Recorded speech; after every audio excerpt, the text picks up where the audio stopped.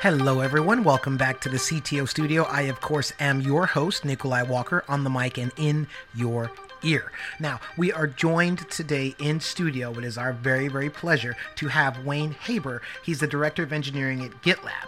And I'm going to let him take over and kind of give us a breakdown of what he's done and what he is doing, rather than me go on and on and on about it. So, Wayne, here's the mic. Sure. So I'm one of the directors of engineering at GitLab, which has the solutions for the entire DevOps lifecycle. And I currently run am responsible for the growth and fulfillment teams. Team size of about 45 people, and growth focuses on growth experiments and growth hacking per se to make the customer experience better and also to grow revenue. Things like improving signups, improving conversions from free to paid accounts, things like that. And also then the whole fulfillment team, which is responsible for licensing and purchasing of the GitLab products and services. And it's the used to be the biggest all remote company in the world, but that's no longer true, post reaction to the pandemic. But we're still all remote, no actual office anywhere, with 1,300 something team members, and also one of the most transparent companies in the world, where most of what we do, because it's an open source product, but also because we operate in the OpenR handbook, is all public on the internet, which is pretty interesting. And we get a lot of feedback. It's great to share information. We also get a lot of feedback from the industry in general and from our users, et cetera, on the product and also how we operate as a company. Previously, I was at a security company that was acquired by Dell and was there for quite a few years. Very cool. And how long have you been at GitLab? GitLab, a little more than a year and a half. Okay. And I'm always fascinated by the open handbook approach. Is there just a policy that there are no secrets, or is it not quite that? There are some things that we're not transparent about. There are some secrets, but we actually explicitly document what those things are in the handbook. And the reason we make the handbook, in my opinion, public is it gets the information out there to all. It gives a single source of truth so people know where to go. So there's not a handbook page that's public and then a Google Doc to go with it. The handbook page is the single source of truth. It gets the information out there. It helps our users understand how we operate. We have a lot of in the community that are big proponents of open source, so they get to see how we operate and how we do things.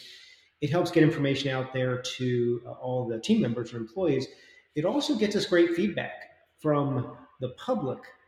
So, for example, one thing I never expected, since many meetings are on YouTube live streamed or recorded later, and because the handbook is so public, it's a great recruiting tool. I've heard from many candidates, Wayne, the reason I came to your team is I was able to see your team meetings and know if I wanted to come. Or the reason why we're interested in the company, I heard from somebody this morning that's a potential candidate. They liked what we were doing in the open source community and what we do for serving underrepresented groups. And we have all that information in public, both what's going well and what we want to improve upon, which is great. But some things aren't public, like acquisitions are not public. Things, financial results, the details of financial results are not public, but it's a relatively small number of things. Yeah, I think I saw your VP of Engineering, who's also happens to be a member of, I forget his title, but I think I saw one of his reports to management on delivery and uptime and metrics, overall metrics, and some of the metrics were not flattering, and it was amazing just to see him comment on sort of what the plan was to do a better job, and yeah, it's quite it's amazing. And then when I got here, it was somewhat disconcerting to start. Like, oh, I'm on the internet now, and I'm used to everything being private, and the benefits definitely outweigh the negatives, in my opinion. So, but one of the things is like we have issues. We use the GitLab product itself to develop the product, and issues and tasks, et cetera. And generally, they're public. Probably 99% of them, I'd estimate. And you not only have team members or employees working on something, working on a task on in an Agile board, but you'll have customers watching it. You'll have competitors watching it and commenting on it, potential partners, people who don't like the company commenting on it. So, people trolling those issues. And it's really interesting to have that level of feedback. So you're operating in the open, and but it's great to have all that feedback. It makes things stronger. I've learned, given a great example of that is when we were working on switching from one open source product or a project integrated into GitLab with a different one. And we mentioned the new one, and the original author of that, who's formed an entire company around that open source project, was raving at how awesome it was. We never met this person before. They were just watching the issue and saw it, and then started commenting and gave us great ideas, and it turned into a business partnership, not just in addition to the open source relationship. Yeah, I can imagine that so much of the interview process and the hiring process is how do we give the candidates sort of a running start with how we work and how we do business, so that they can decide and we can decide if that candidate is going to be successful in our environment. And what better way than to, even top of funnel, just show people how you work. And I know that with GitLab, there was a phase where you were hiring profusely, like most tech companies. And as you're competing with other companies for talent, just putting that out there so openly and so transparently, it's I can imagine that saved you probably just an amazing amount of money in recruiting fees. Yeah, it's recruiting still hard, as everybody finds to have the right people find you and for you to vet them. It does make it, and you get, Glassdoor is great, but it's biased, of course, for looking at any company. And, reading companies' websites are great, and the job descriptions are great, but they're also biased, right? They're biased towards the company or Glassdoor, it's recently hired team members who are very enthused about their new job, and also, people who've left who may or may not be happy.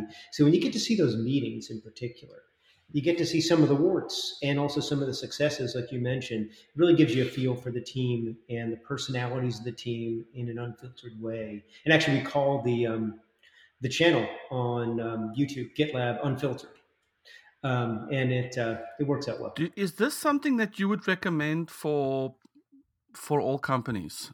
Let's say all privately held companies. Would you recommend this? To some extent, yes. So GitLab can do it because in my opinion, because it's an open source product, and we want the community contributing to it. And we also operate in the open. It's part of our DNA. Not all companies can do that to the extent that we do.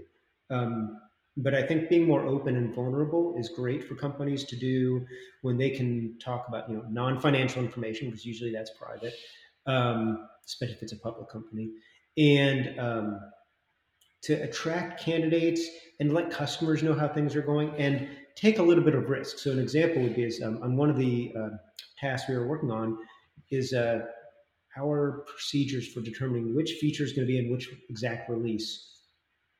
We're always improving. We're always iteratively improving along with everything. And it was really obvious to us how the process was following, how we labeled things. If something was a stretch goal or a committed goal, it wasn't obvious to people not on the team, especially customers. And a customer got really frustrated. They said, hey, you said you were going to do this in X release, and now you're saying X plus 2. And previously you said you were going to get it done 3 months ago. Why? You're not meeting our expectations. And we had to go back to that customer and say, we're sorry, we could have documented this better. Here's how we do our planning. And they appreciated getting that information. And they went from an unhappy customer to a happy customer because we were able to share that with them. But you definitely have to watch for things like that. But the benefits of it definitely outweigh the negatives. But you have to be very careful as a company and make sure you're executing well on your goals, because the more you make public, the more your competitors see it. And if you're working on security things, the more the bad actors see it, so they know what things you're taking. So you have to be careful. So for example, GitLab does not make everything public. Like what we're doing to combat the bad actors out there, we don't make public, at least not at a detail layer, because we don't really give them that information, at least not in all cases. In some cases we do. We don't think it puts it at us at a disadvantage. But so definitely it's worth doing, but to do it judiciously, and I'd say much more than companies do it today, it's worth considering. But doing it, I'd say starting small, getting support for it, seeing that the risk is not as big as it could be, and then moving on. Yeah, I spoke with a security expert a few months back, and he was talking about how you can use your company's security policy incidents, reports, protocols, whatever, as a competitive advantage by talking about it, having a page dedicated to it, and you have this sort of, yes, you're building this product out there, but how we view security and privacy in this day and age, becomes something like, well, what do they do with my data? When was the last breach? How do they handle it? And he also he had this transparency approach about things that might feel like we need to keep private. And I'm sort of, as I'm listening to you, I'm thinking, okay, just use your company's general team management and operations and sundry as a competitive advantage for both your customers understanding you and your future employees understanding the culture. Yeah, absolutely. It does help, and and to an extent. So you may not give. You talk about what features you released to resolve security issues, but after you've given a chance to your customers to patch for those, because you don't want to do that too early. But for example, if there's an outage, is telling your users what the outage is, what's going on, and even see them as you work it, so that you can get their feedback and but also gain their trust is really key. And many companies do that with outages. They'll publish an after action report, which is great, and I think that's great for every company to do whenever they can. It really. Yeah, I love that. And just to put a bow on this, so I'm assuming you have a pretty strict internal process for what gets merged into the handbook and who gets to do it and how it gets pushed. Actually, no, and that surprises me. That surprised me, and still occasionally surprises me. Is we'd rather take the risk of something getting merged that shouldn't be, and then change it later, iteratively improve it later, and improve it later, than disempower people from making those changes. So we do have owners of pages, and the process says you should go to one of the owners to merge it. Um, and it might be the owners don't agree with each other. It might be the owners sometimes not clear. So sometimes things do get merged before the owner is ready for it to be done so. But we iteratively improve it over time, and net it helps. So anybody can contribute, even the public, to any part of the handbook. At least suggest things, and that's it's a great thing. But yeah, we don't have tight controls over that, which at another previously in different companies would have scared me significantly, because I was used to that regimented control. But I'd say the ability to have everybody contribute and recommend changes in detail, and then get feedback on those changes is great. Occasionally, it goes off in the weeds where there's a controversial change, and we'll end up from not just the public but team members. The company has 1,300 employees, hundreds of comments on a change that people don't agree with or want to comment on. And then what we do is we do this manager mention thing that we're experimenting with, or doing, but also experimenting with to improve, where if something gets more than a certain number of comments, trying to negotiate all those comments and respond to everybody is challenging. So we want everybody to actually ask their manager, I think this, what is your thoughts on it? And push it up a level hierarchically so that we can make progress on controversial things. But I'd say that's maybe one out of 200 or 300 initiatives that gets to that level. I love what you said around not giving people is it people or too much power to a process, because in a way, I guess that, it gives some individuals too much authority or over the content, and B, if there's the sense that I want to add something to the doc and now it's got to go through this authorization process, it might dissuade me and kill my enthusiasm to actually make a change. Yeah, absolutely. And it's one thing to say those things and know they're true. It's a different thing to see them. Like I've made recommendations to the legal process when because I'm not an attorney, but I've worked with attorneys. I've made recommendations to the hiring process on how we vet new team members, whether they're part of engineering or not, and even how the CEO operates. I did the CEO Shadow program, which the company runs, where any team member can apply to sit in on it's about 90% of the CEO's meetings and see all of his notes for 2 weeks. and help take notes, but also learn a lot. I learned so much during that program. And I made changes. And Sid, the CEO, said he liked some of them. He didn't like others. The ones he liked, he merged. The ones he didn't, he gave some feedback. Some of them we merged later with his feedback, some not. And overall, it was great. It was a great experience, and it can continue. Self-management on a grand scale. And with team members or employees, I think we operate in 20 different time zones. So the team members are all across the world. So we work very, very asynchronously. So you don't wait on others. You also have to provide a lot of context, because the person who's picking things up from where you left it off, or the people commenting on it, may not know everything about the thing you're talking about as you do. So you have to get into the rhythm of providing more context, doing things in writing, recording things, and it really helps to leverage people across the world, different cultures, different levels of English. So this company operates in English, but we operate in written form so often. Even people who aren't as good at speaking English, or where it's a second or third language, but their written and reading skills are great. They are awesome team members, just like everybody else, because we do so much in writing. It also helps to clarify a lot too, and it's, in my opinion, a lot faster to read something than to read something for 10 minutes, then be a part of, or listen to a recording of a 60-minute. Yeah, and it's also, if everything is documented this way, it's ultimate efficiency, because it's leaves behind this wake of changes and information that doesn't have to be reiterated. It just is in the document. Until people disagree, then it becomes a challenge. When there's a significant disagreement, trying to negotiate those things asynchronously is really challenging. We try to assign directly responsible individuals, DRIs, and that works out well. But we try to have the concept of, I think we extended something that Jeff Bezos said is, disagree and commit, is we've added a little bit: disagree, commit, and disagree. So we work hard to disagree, have a decision maker make the decision, commit to that decision, and then continue discussing it, especially with this new information. That is challenging, as things go across many time zones and over time, and everybody feels and does feel and should be able to contribute to opinions on things. It does become challenging to make decisions when there's significant disagreement amongst many people, but still, that's 1 out of 100 things. So the other 99 go through so efficiently. It's great. Yes, I hear you. Yeah, the overall philosophy that says we'd rather deal with those extreme cases, even if it is fairly regularly, than the opposite end of the extreme, which is managing multiple rule books and playbooks in different places, segregating the whole company into who can see what. So this is just a far more egalitarian way of running a company.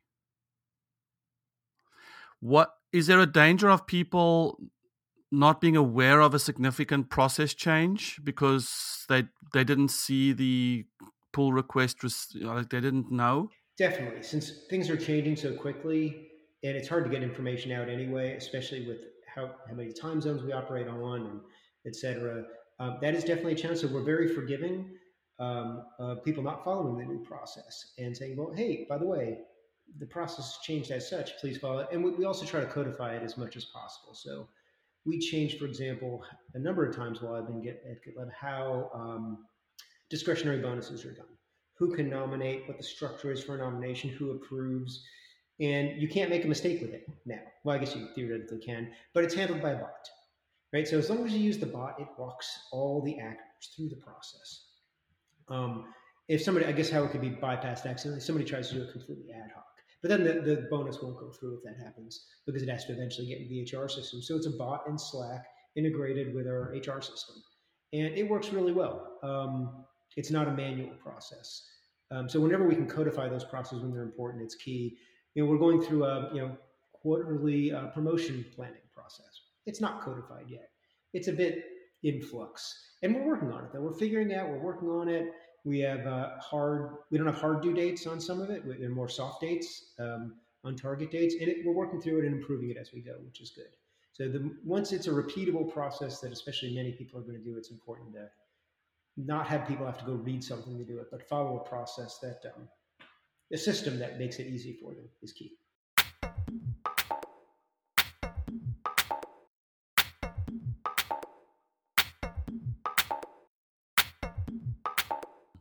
So just as we cap this topic, do you, and I'll put you on the spot a little bit, do you have, considering your whole career and the different environments you've worked in, do you have one or two or three absolute takeaways from this way of working that has forever changed the way you think about work? Yeah, I'd say definitely. It's if you trust the people and get them access to the information that you don't even know they need, not but that they might find useful, it can really make teams so much more higher morale and also higher impact. Um, I'd say also the working asynchronously, meaning recording almost everything, whether it's internally or externally available, writing everything down, having a single source of truth, makes teams so much more efficient and effective, and reduces miscommunication. And I'd say lastly, documenting things that are uncomfortable and making them openly transparent really helps to give people a sense of safety, like how promotions are done, how promotions are evaluated, pay scales. So, the pay scales are for employees and for candidates. It used to be public, but we decided to take that down from being public. But now candidates, any candidate for a job after they get to a certain level in the application process can see the pay scale for that role. Many companies don't make that public or don't make that available, but it opens up so many more things to really empower people and to get their buy-in, which is awesome. So for my entire career, I will bring those things forward. Yeah, I think the asynchronous one, it's with time zones and all that. There's really no other way to do that. Well, thank you, Wayne. I have so many more questions about this, but I'm going to turn us to the real topic at hand, which is, and maybe there's an interesting segue because you have this open environment, you have this truth, single source of truth, you have this execution over laborious strategy sort of mindset. How does GitLab and how do you, and in your whole career, how do you view intellectual property? Is there a process in your mind for, you know what, this is important enough for me to secure the future of my company, my department, my people, my product, that we need to lock this down. Like this has to be protected. So through patents or through secrecy or something. So can you talk me through how you view intellectual property and then potentially patenting through that context? So what I'd say is at GitLab, it's not a top priority. Far from it. So in terms of keeping things secret as a competitive advantage, we definitely keep things secret for various reasons, but not necessarily, rarely, if ever. And it sometimes is shocking to me. Our competitors can see our product plans.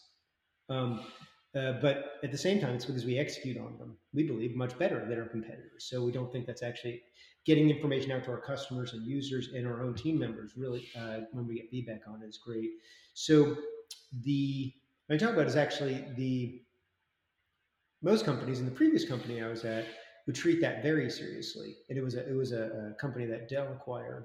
And patents were really important, I'd say, to them for, in my opinion, a couple different reasons. One is it was seen as increasing the value of the organization. Um, is the more patents a company has, the more valuable it may be perceived. Whether those patents are actually valuable more than that, sometimes that doesn't matter. So, investors may look at just the sheer number of patents. Another is it provides a potential defense against the more patents a company has, the more that another company that may think they are infringing on their patents, there may be cross infringement going on, potential, maybe not actual, but potential, but it provides a defense against that. Although there's other ways to defend against that as well. That's a second. Now, to the team members, and sometimes it is real intellectual property, and you really want to patent it, and you really want to take advantage of it and use it in the future and stop other people, have a way to stop other people from using it. I haven't seen that happen as much as some places. I think that's the exception rather than the rule. But when it's the exception, it's extremely valuable. It's something you were the first to do something and you patent it, and you can keep it something that only you can do for quite a while. The other, it's great for team members, great for employees as well. As some companies have bonus programs if you get a patent filed, if the patent gets granted later, et cetera. It's seen as a great way to, at some companies, to develop employees and give them something to achieve. Not all companies do that, but that can be very successful as well. The thing I often wonder about is, do we always know? We don't always know if what we're doing is groundbreaking or patentable or intellectual property, right? Yeah, and it can be very surprising. So at the previous company I was at, I helped create the patent evaluation program with the legal team, and because doing patents was important there, and it basically it needed to be unique, it needed to be useful, and you needed to. And this is for software related ones, technology related ones, at least the bend on it was that it needed to be, you needed to put your, draw the line in the sand on the date. So I believe you had to do the initial patent paperwork within a year of the initial idea being conceived or being made public, if I remember correctly, is how we set up that program. Because after that point in time, the ability to potentially patent it goes down. And that initial paperwork doesn't need to be much detail, but you need to draw that line in the sand. And sometimes, and this was a security company, that somebody in that company did a patent around what is it? Making it easier to work in a data center physically without having carpal tunnel syndrome. It was something along those lines. So it was completely unrelated to security, but it's pretty novel. It's a way of organizing a physical chair and a pull-out keyboard and things like that. And this person just did it themselves. They created it themselves. And they said, hey, this is really interesting. I'd like to patent it.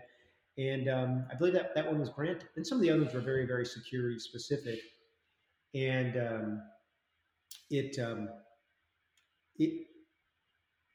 the key thing I'd say is also when doing these is when evaluating is having a program, working with a good, either an in-house attorney or outside firm to help create the program and determine what should be patented. It is a very heavyweight process.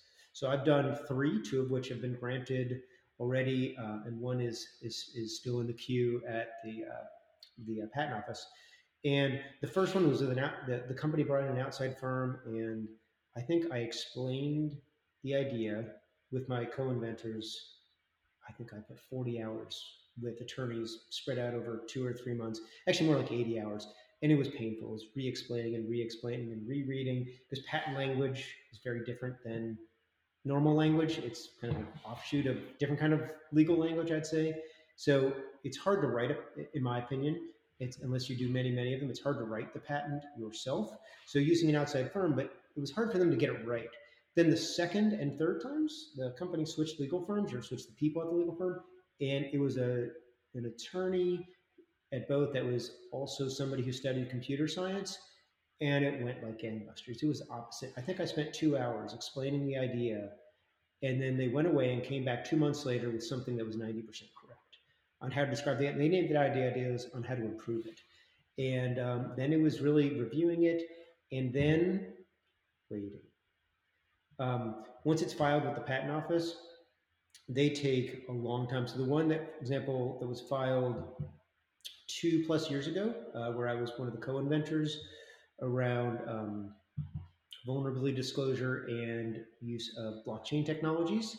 I believe we're in year 3, and the patent office still hasn't looked at it. And the prediction is that the queue is 5 years. Now, the date still goes back to the original date it was filed if it's granted, and that'd be great for the company that owns that patent, where I used to work. But it does take a long time, so it's a bit deflating. But then once you get it, it's great. You get to brag about it. You get to put it on your LinkedIn, on your resume. If people Google search your name, it shows up. One of the biggest benefits of it was it's something I can brag about to family members because they understand patents, even though they're not in technology. And they get that concept.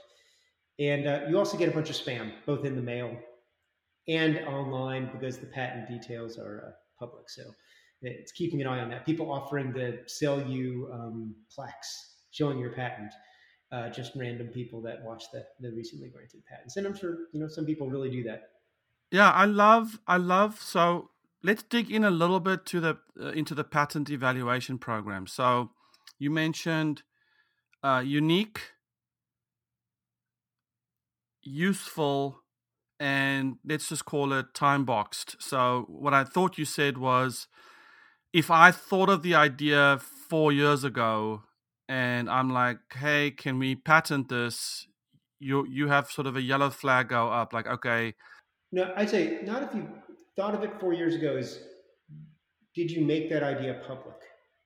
It's from the time it's either incorporated into a product or bragged about on a website. If it's made public, you have it's basically a year look back to file. And there is some interpretation of that based on how that should work, but that's generally the rule. It's within a year of it being made public. And you also want to do it before somebody else files a patent for it as well, of course. So there's that as well. So unique. Is that an internal rule of thumb? This feels unique or this doesn't, or do you bring in outside help for that? What is gut feel? Is have you seen it before? Is as an engineer, is Google searching out there? Has someone done this? And just because somebody's done something similar doesn't mean it's the exact thing. And so, kind of doing it informally with an engineer's eye to it. And even if it's a small change on something else, that can be patented. Even if there's something similar out there but not the same, it's potentially patentable as well. Then it goes to a due diligence phase, where this is something that the legal firms that do this for a living do. Is they will do a prior art search and search for similar things that have already been patented, and will bring that to your attention so you can be aware of them and make sure that you're not doing exactly what they're doing, but doing potentially something similar or a different spin on a similar thing, et cetera, so you can document it and make sure it is. And I'd say I helped evaluate a lot of the incoming patent ideas at that company. At that company's experience, it was very few that didn't get, very few that weren't unique from that perspective. It was sometimes just not interesting enough to the company to be patentable for the company. Like it wasn't technology related at all, for example, that they decided not to pursue it. And so is that the useful category? Like, is the uniqueness of this idea useful to us? Yeah, and even at this company, for example, it's a security company. It's something on data centers and physical chairs and sliding keyboards. Very not specific to that company, but they still decided to patent. If somebody tried to bring forth a better way of making scrambled eggs, that'd be awesome. But probably not something that Dell would want to patent, or maybe they would. I don't know. But it's two separate. It's very important and very interesting, but not something that that kind of company would find useful to put on their patent books or invest the time and money into.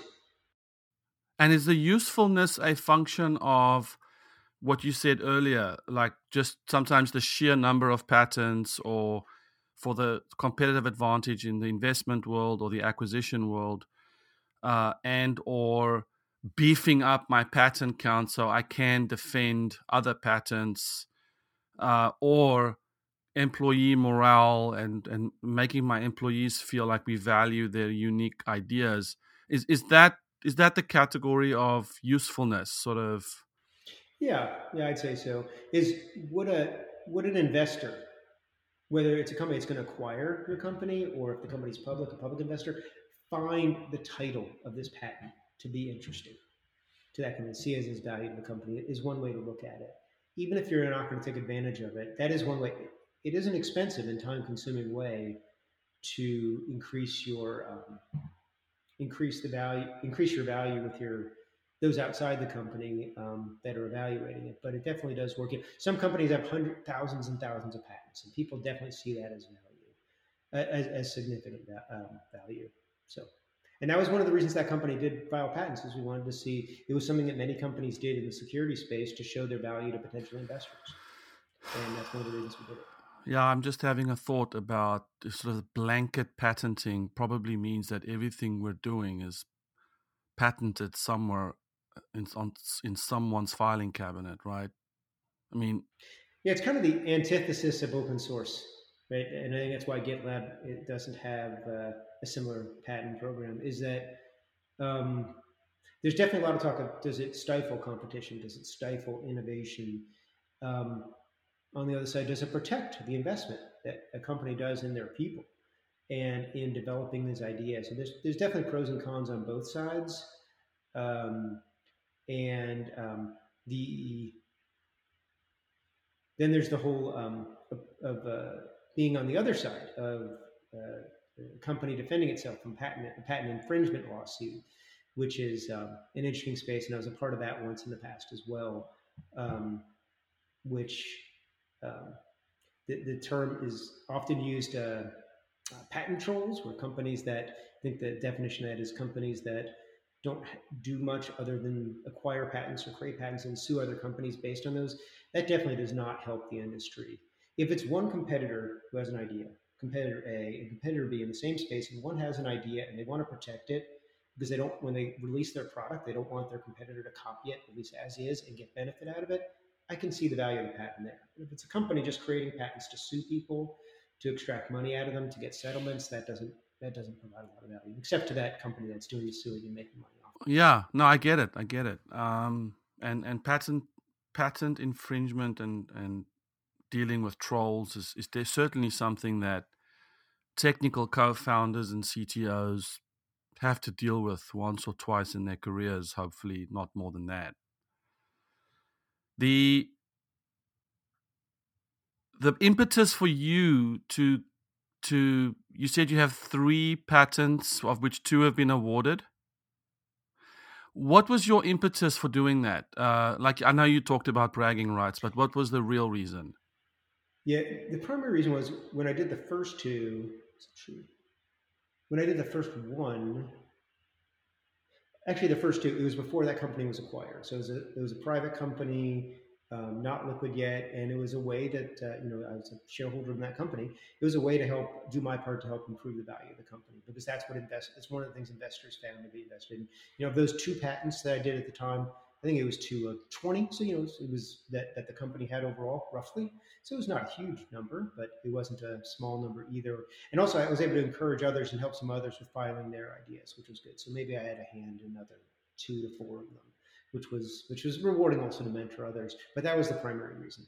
Got it. So let's patent this to give our company an edge, make it more attractive for investment. And as you mentioned, would an investor find the patent title interesting? Yeah, I'd say that's key. Is it in the space does it sound I imagine that some investors that are not looking at it in too much detail are looking at the number of patents. Like if you look at, I forget which companies have the most patents, but if I remember correctly, I think IBM has thousands and thousands of patents as an example, and they get a lot of value out of it. Are you going to get as much value out of 5 to 10? Probably not. Maybe 1 or 2 of those ends up being extremely valuable, but as a small company, I would not focus. So this was at that company. It's at the stage where the company was cash flow positive or close to it, and was continuing to grow significantly, and things were going well, and had a stable customer base that was growing significantly year over year. That was a good time to be working on this. I wouldn't work on this in the first couple of years of the company, though. I think growing your customer base, making sure your customers are happy, keeping retention in good shape of your existing customers. Those are much more important than these kinds of things. It's more of an icing on the cake type thing. Yeah. Okay. And that leads me sort of to my last question on this, which is when should CTOs or technical co-founders or leaders look into protecting their intellectual property through patents? Probably 2 inflection points. One is if there's just such a unique and awesome idea in a space you think is really going to make the company, do it earlier. And especially if you can outsource most of it to a firm that specializes in this, so you don't have to do it yourself, because it does take a lot of time and specialized knowledge. But that's going to be the exception, where that's going to be the case. I'd say later is when the company is on solid footing and not worrying about survival, but worrying about how to accelerate growth and potentially be acquired later. That's a good time to do it as well, for a couple of things. And I would say is talking to the board of directors as well as companies in my space that have been acquired What's their patent portfolio look like? What do you recommend we do so we can be on equal footing with them, is what I'd say.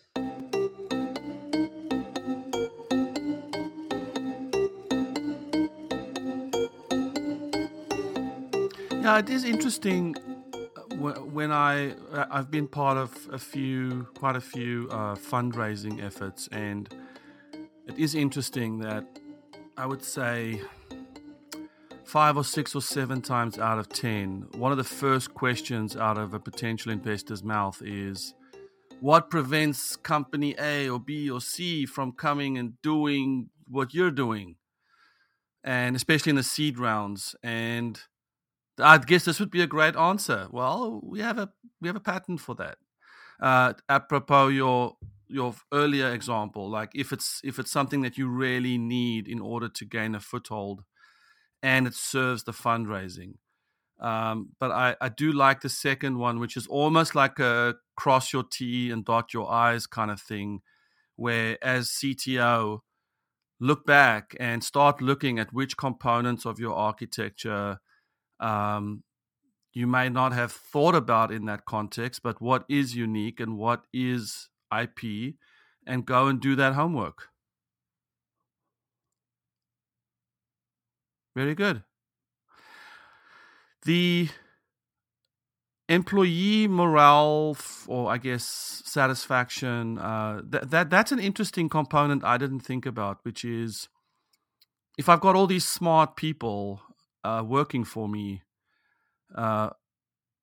what better way to actively demonstrate to them that you care about their reputation, their future, their career, by saying, hey,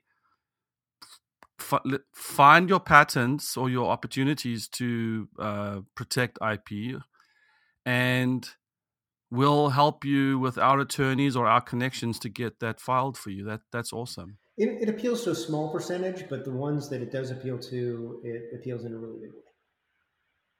So at that previous company, for example, I think the engineering team and other experts, security experts, were probably in the number of 300 people.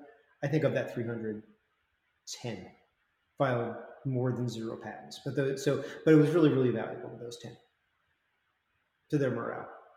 Yeah, you have to address some sort of, I guess, a strange bravado, or I guess as scientists, we kind of have this premise that almost everything has been thought of, and of course the universe is huge and there's a lot to be discovered, but I know my natural tendency is to go towards, well, I'm sure this has been done before. And now you have to put on the hat that says, wow, I might have been the first person to think about doing this. It's usually, in my opinion, it's kind of like when starting a startup. It's taking an emerging technology and applying it to an existing problem. And in a startup, it's all about execution. Having a good idea that is valuable to a large number of people, and you can execute on it. A patent's kind of similar. It's something that's valuable and takes a new technology in place. So I could talk about the patents that are public. Is one was looking at attacks, hacker attacks, and IP addresses that they were coming from, and then running them through an algorithm to then predict future how dangerous is this IP address. And it was early on in doing these kind of blacklists and whitelists, or blocklist and allow lists, I guess I should say, to determine how risky a packet is. And I thought, this has got to be not, somebody must have done this before. And people did similar things in some cases, some of the time, but not exactly that, not the way that we were doing it. So it was pretty unique. Even though it seemed really obvious to me at the time, it's because of the experience I had at that company and working with those technologies and looking at behaviors of bad actors and how that showed up on customers' networks. And it wasn't all that obvious to most, because they weren't in that kind of environment thinking about those kinds of things. But it was obvious to myself and to my co-inventors. So even though we did a couple of times say, should we even bother with this? This is too obvious to us. But it's obvious to the inventors doesn't mean it's obvious to everyone. But it is easy to have that bias. Yeah, and then so you looked at each other and you thought, well, we should patent this, or we should look into the process. That one was an easy sell as well because it was right directly in our space. The other one, which was also granted, was this was also felt kind of obvious to me, was around doing performance analysis of databases, a different way of doing that, looking at the frequency of queries on a relational database, and then also how long they run in order to optimize a database. Not security related, but this is a managed service, a software as a service business. We had these big databases and they were having performance issues. And I tried to buy, the reason why I knew that one was a good idea, I tried to buy a solution for it, find open source, I couldn't find one. So I had to write one. So that, in that case, I did know it was unique just by its nature because I tried to not solve it myself and I couldn't find a way to do it without building it. So do you, as a general rule of thumb, let's say you're the CTO that you do have traction, you do have product market fit, you're cash flow positive, things are starting to go into sort of scale mode. Do you think taking a close look at your intellectual property and what can be patented is a prudent thing to do? I think it is worth doing over time, especially after the company is stabilized for a couple of years. Or again, if you have that really unique, really critical idea that's critical to the company's success and is super unique compared to your competitors, it's worth considering that earlier. Otherwise, if you had a bunch of patents and no customers, that would not be a good thing to exaggerate. Yeah, no, that's good. And then, Wayne, on the patent trolls, being on the receiving end of that, do you have any like what happened?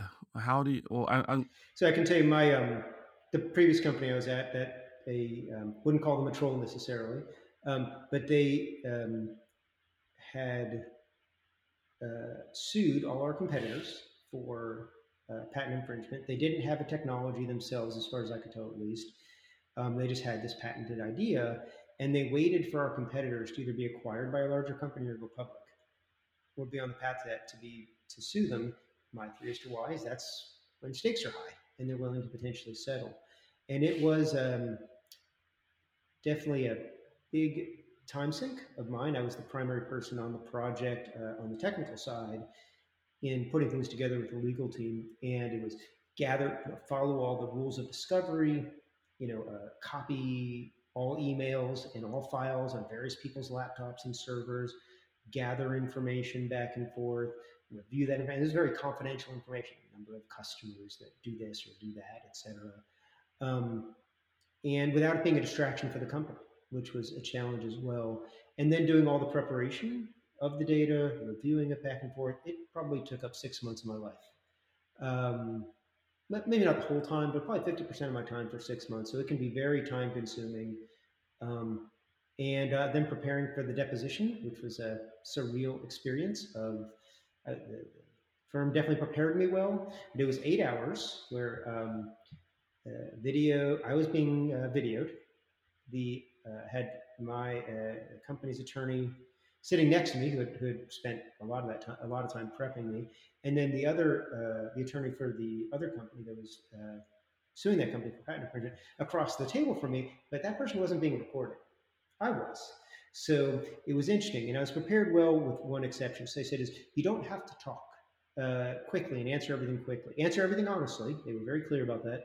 But you don't have to answer quickly. Really think about your answers. And also, if they ask you to look at something, really do look at it. And maybe you think you saw it before, but occasionally say, this email you wrote 7 years ago about this thing or this PowerPoint slide, where you said this and this. Tell me about this or that. They'd also ask, as reporters do, leading questions. So, is this what happened? And that what happened? And that what happened? Is that right?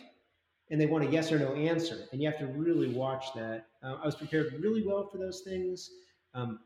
I did grow, and I still talk about this days. I never want to hear the phrase again, do you see it? Because the other attorney asked me that at least 500 times in 8 hours. Can you go to page 537 and look at email to line 24? Do you see it? And just over and over and over again. The only thing I think they didn't prepare me as well for is the person on the other side, probably two things.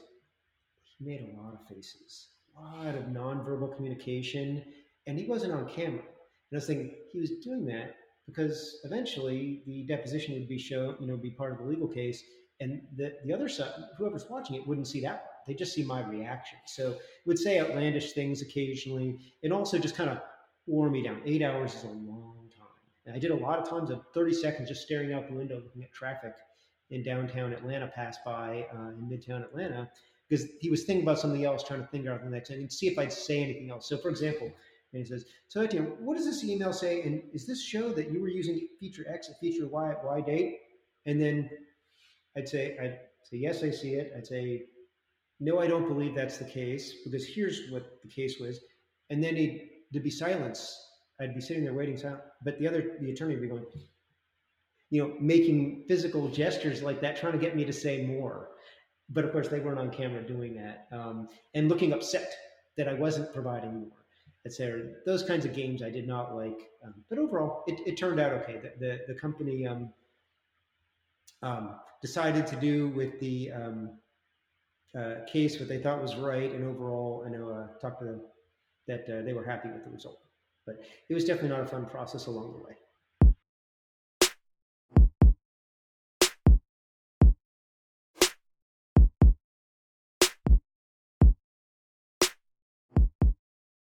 That sounds terrible. It almost makes me wonder if, I mean, that is extreme, but are there prudent steps that we can take as CTOs to not get into that situation? So, I mean, the whole thing about quoting your past emails, that sounds deadly to me.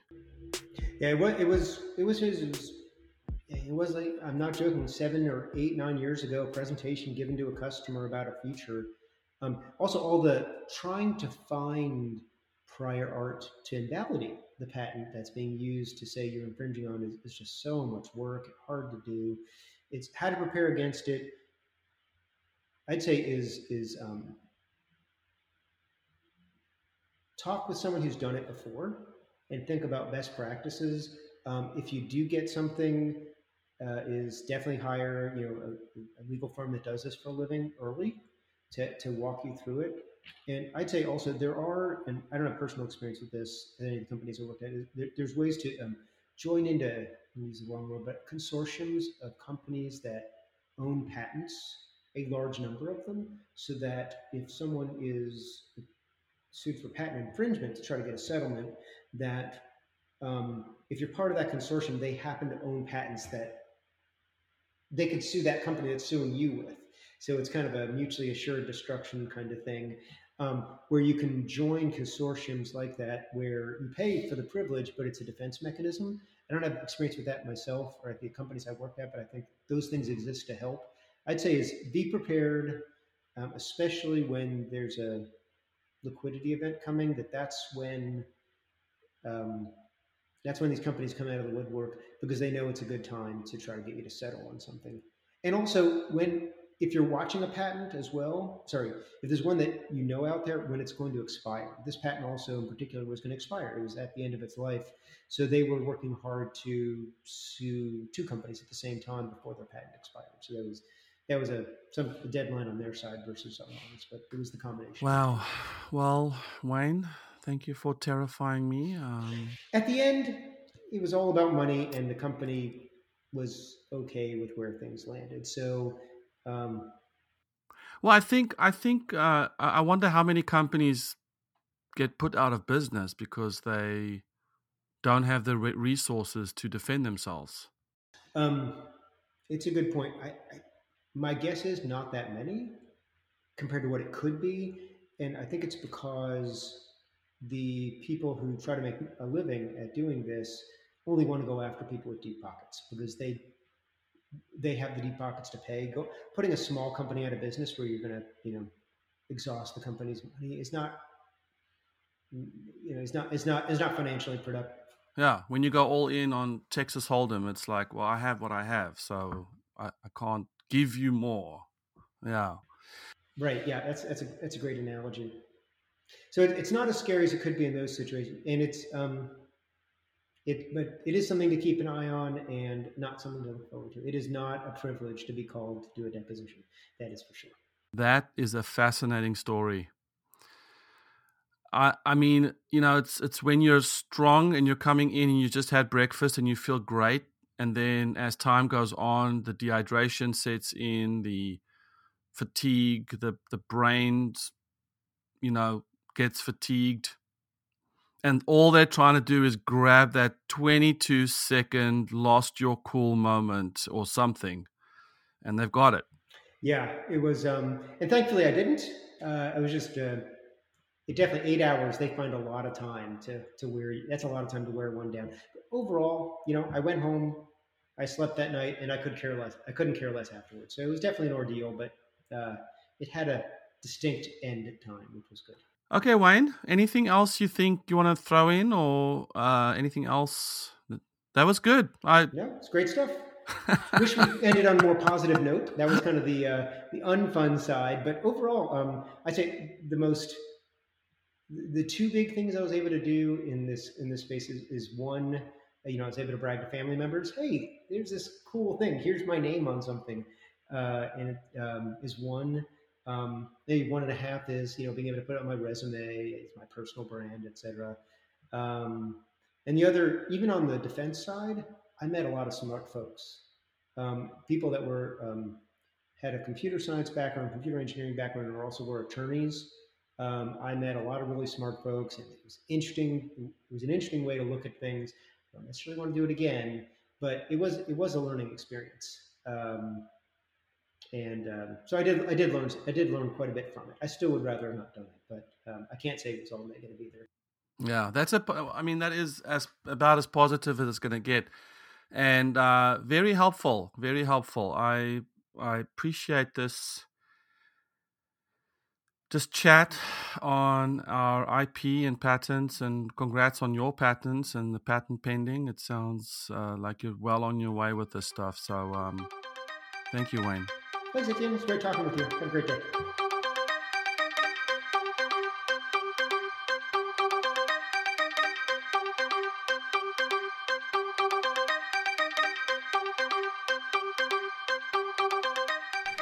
Thanks again for joining us here in the CTO Studio, and thank you to our guest, Wayne Haber. We will see you again next week with another interview. If you would, in the meantime, though, go ahead and subscribe to this podcast here in iTunes. Check out Wayne's LinkedIn, and do check out 7 CTOs. We'll see you next time.